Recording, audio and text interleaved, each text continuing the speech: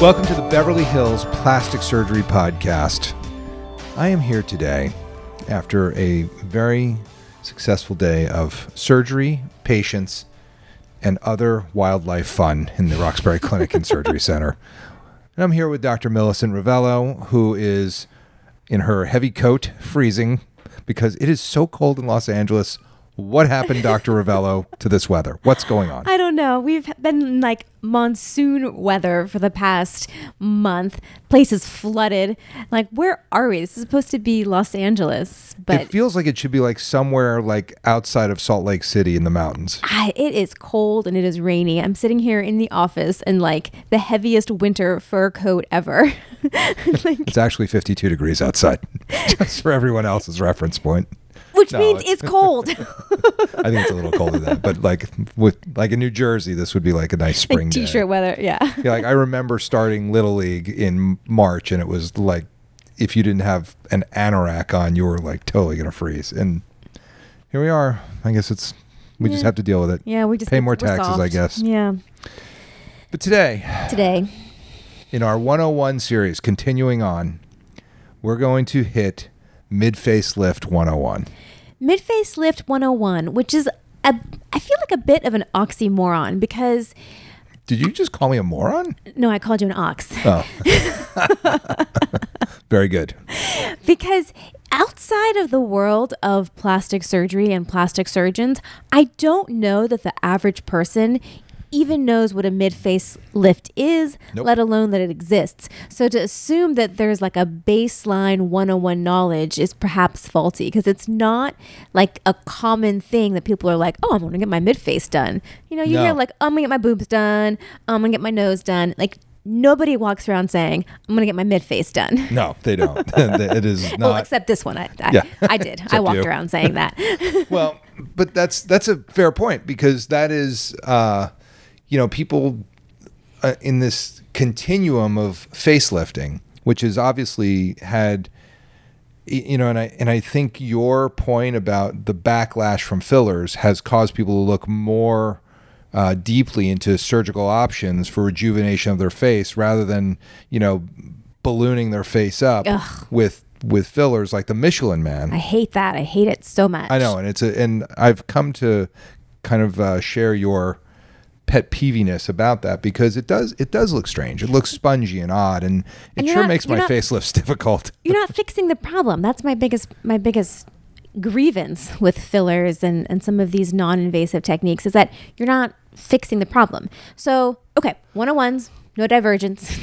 101, what is a mid-face lift? Because everyone who's listening out there is literally asking, what is a midface lift? What are you guys talking about? Yeah. Is it a facelift? Like, what is it? So it is a facelift, but traditionally when people say the word facelift, it involves incisions around the ears and the back of the ear into the scalp.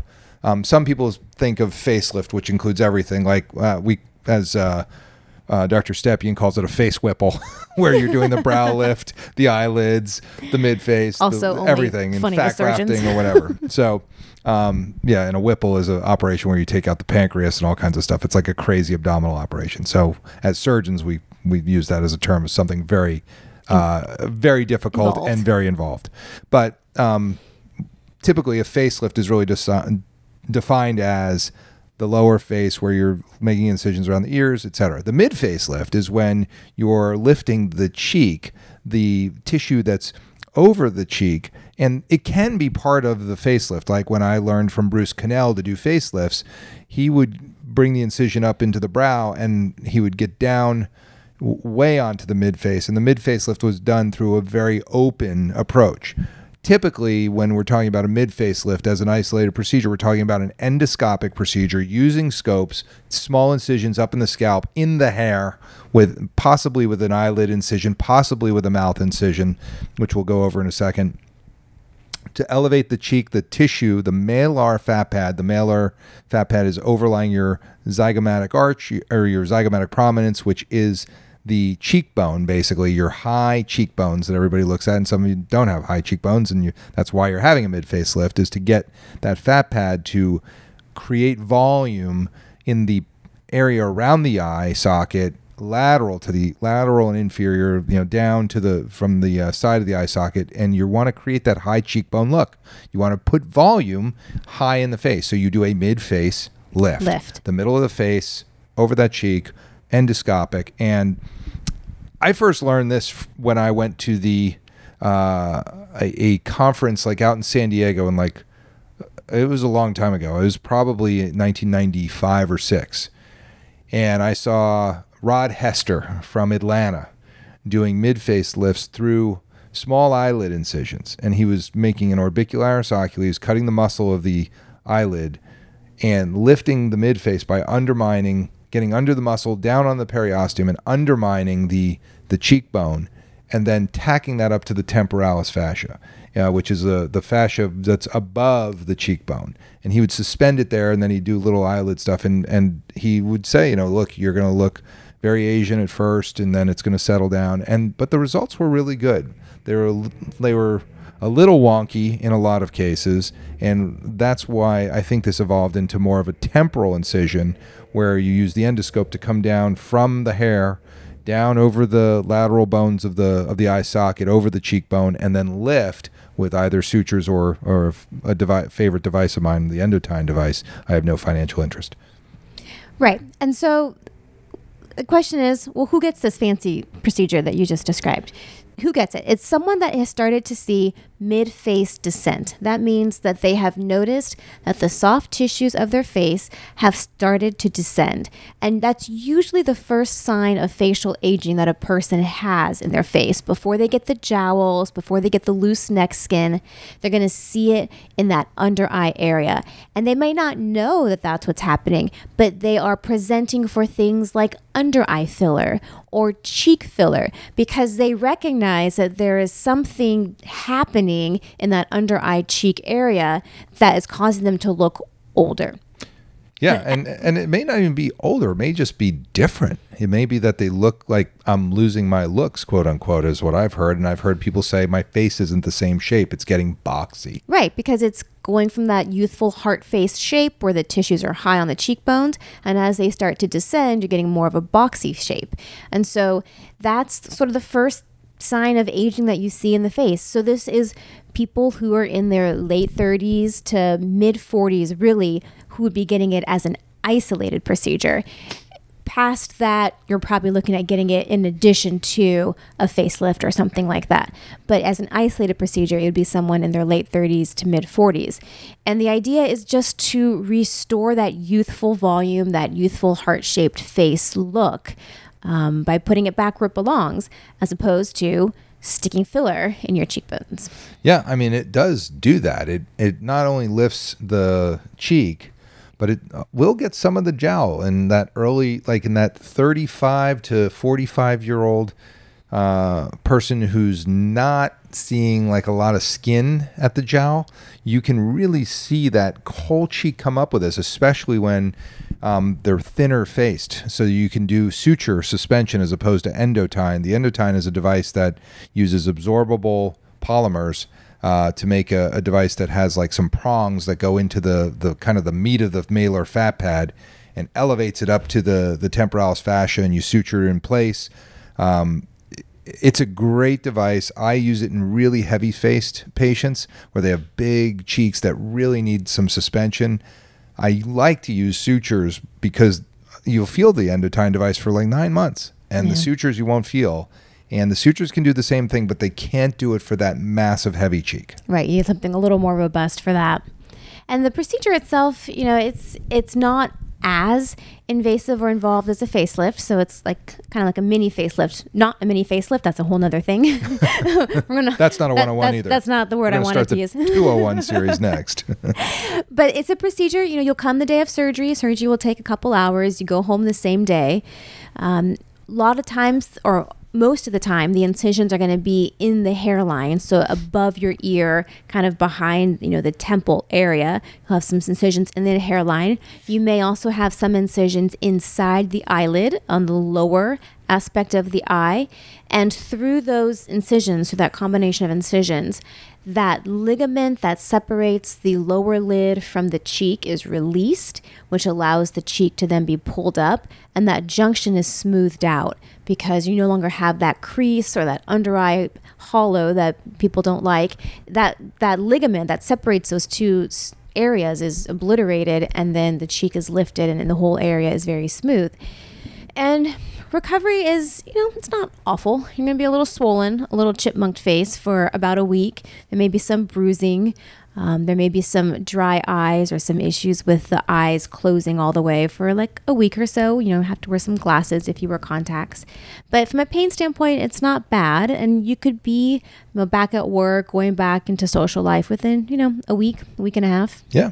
And you touched on a great point. So the Midface Lift does lift the midface and lifts that cheek up, but it really makes that lower lid shorter. And so for dark circles, like people say, what's the treatment for dark circles? I'm like, Midface Lift. And they're like, what? What are you talking about? I was like, no, if you want to treat your dark circles, you do a lower lid, a transconjunctival lower lid blepharoplasty, release the arcus marginalis, let the fat spill over the rim, and then lift the bejesus out of that mid-face lift to shorten the lid, and you won't get rid of the darkness, but you will make it so short that you don't see it anymore. It becomes like almost gone if you do it right.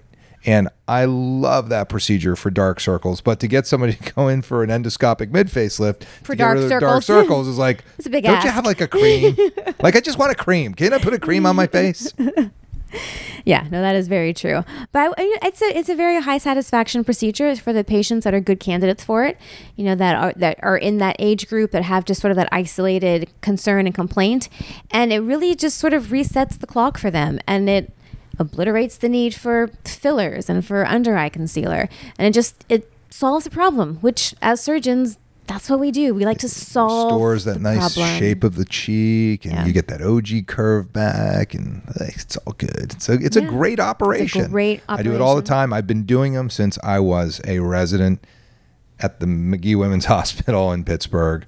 I think my first mid-face lift was probably after I came back from that meeting with Rod Hester, and I started doing them because I wrote about them. I did a history of the mid-face lift article. I mean, this is something that's like in my blood, and it just really is a great operation. It looks great, and the patients have a high satisfaction rate with it. Complications, you can get a little bit of nerve weakness from the zygomatic branches of the facial nerve, the temporal branches of the facial nerve. You can get hair loss around the incision. That's a possibility. What those nerve weaknesses translate to is a little bit of difficulty closing your eye completely or raising your eyebrow on one side. So that's what those nerve weaknesses mean. And they are generally temporary. Give it, 3, 4, 6 weeks, and they typically come back. I've never had a permanent one from a mid-face lift. But what I do is, the patients are usually a little concerned about the weakness on one side. I Botox the other side, and then by the time the Botox wears off, they get there. Yeah. Can I tell a little story? Yes. About face creams? Yes. Is that okay? Yes. You have 1 minute. Go. I don't know if I can do it in 1 minute, but I'll try. I've already wasted 10 seconds. So this weekend, I was scrolling through Instagram, and I don't know if I told you this. Did I tell you this? I don't think I told you this. I'm going to show you this picture. This will be good. This is a good reaction moment. You guys can't see this at home, but maybe I'll do a little post about it. So a patient of mine was on her Instagram and put up a story. And on the story is a beautiful picture, selfie or whatever of her taken, and she's looking in the camera, and she looks fantastic. And she says, week 8 of blah, blah, blah skincare, totally amazing. Look at my results.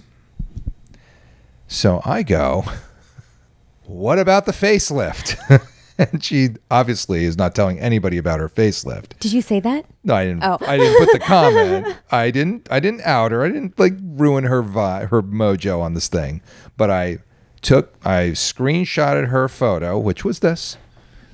Okay. That's her photo. And Dr. Rell, what do you see there? Don't say who it is or anything like that. But how does she look? She looks amazing. Right. There are 0 lines. There are no nasolabial folds. There are no under eye circles. She has a beautiful jaw lift. jawline, no jowls. Right. What's her age? She looks like she's like 28. Okay. She's not. So she says, this is in the under, here's the caption. Incredible 8-week results. By the way, her facelift was 8 weeks ago. This is her pre-op. Wow. And so I take her pre-op and I put them together and I send her that. I go, don't want to mention the facelift, huh? She's like, oh my God, did I really look like that? I was like, yeah. I was like, you owe me a review. She goes, I'll never tell. That's the truth. This looks great. Did you do her nose too? I did. Yeah. Yeah.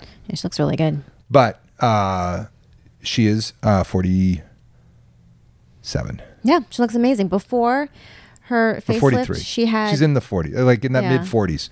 Let's say 45. I'm going to split the difference. She had some jowls. She had a loose jawline, some prominent nasolabial folds. She looks great. That's the kind of abuse that I take on a Sunday morning. I'm just like, oh. And it's like not even our skincare line. It's like something she ordered off the web from some dude that I trained, by the way. I was just like, are you kidding? Really? Blah, blah, blah. 8 weeks. Look at my results. I'm like, oh, the facelift didn't help. It hurts. It hurts. It did. I was just like, God damn. Like, just, you cannot win for losing on this one. Seriously, that is a very different look. That's very different. There are no creams in the world that can do that. No. And by the way, she's not the only one. I shared with her also that one of my friends who is in his 60s said the same thing. He told everybody that his dermatologist has some amazing creams. That's why he looks so good. I need to get these creams. I think you've had them already. Oh yeah, you're right. I have used those creams. Used those creams. They work. They really work well. I know, I noticed. Anyway, that's my story. I just needed to give a little rant there. So shout out to those amazing dermatologic creams that lift your face, get rid of the jowls, and put your mid-face lift up over the cheekbones. Yep. But that's it. That's the deal. So if you didn't know, now you know about mid-face lifts. And if you think that you are at all a candidate, or if you're feeling yourself getting some filler fatigue, then consider this as an option. It is. It's a great option. So this is the Beverly Hills Plastic Surgery Podcast coming to you from the 90210. If you like what you heard on the Beverly Hills Plastic Surgery Podcast and want to get in touch with either Dr. Ravello or myself, this is how to do it. You can reach me at the website, ravelloplasticsurgery.com. You can reach out to the office directly through the website with any questions or consult requests, or you can call the office directly at 310-954-1355, and you can reach me on Instagram at Ravello Plastic Surgery. And to reach me, the phone number is 310-777-8800. My website is drcalvert.com, drcalvert.com, Instagram, Dr. J. Calvert. And of course, you may want to check out our YouTube channel for the Beverly Hills Plastic Surgery Podcast, which is simply that, Beverly Hills Plastic Surgery Podcast. Hope to see you all in the office very soon.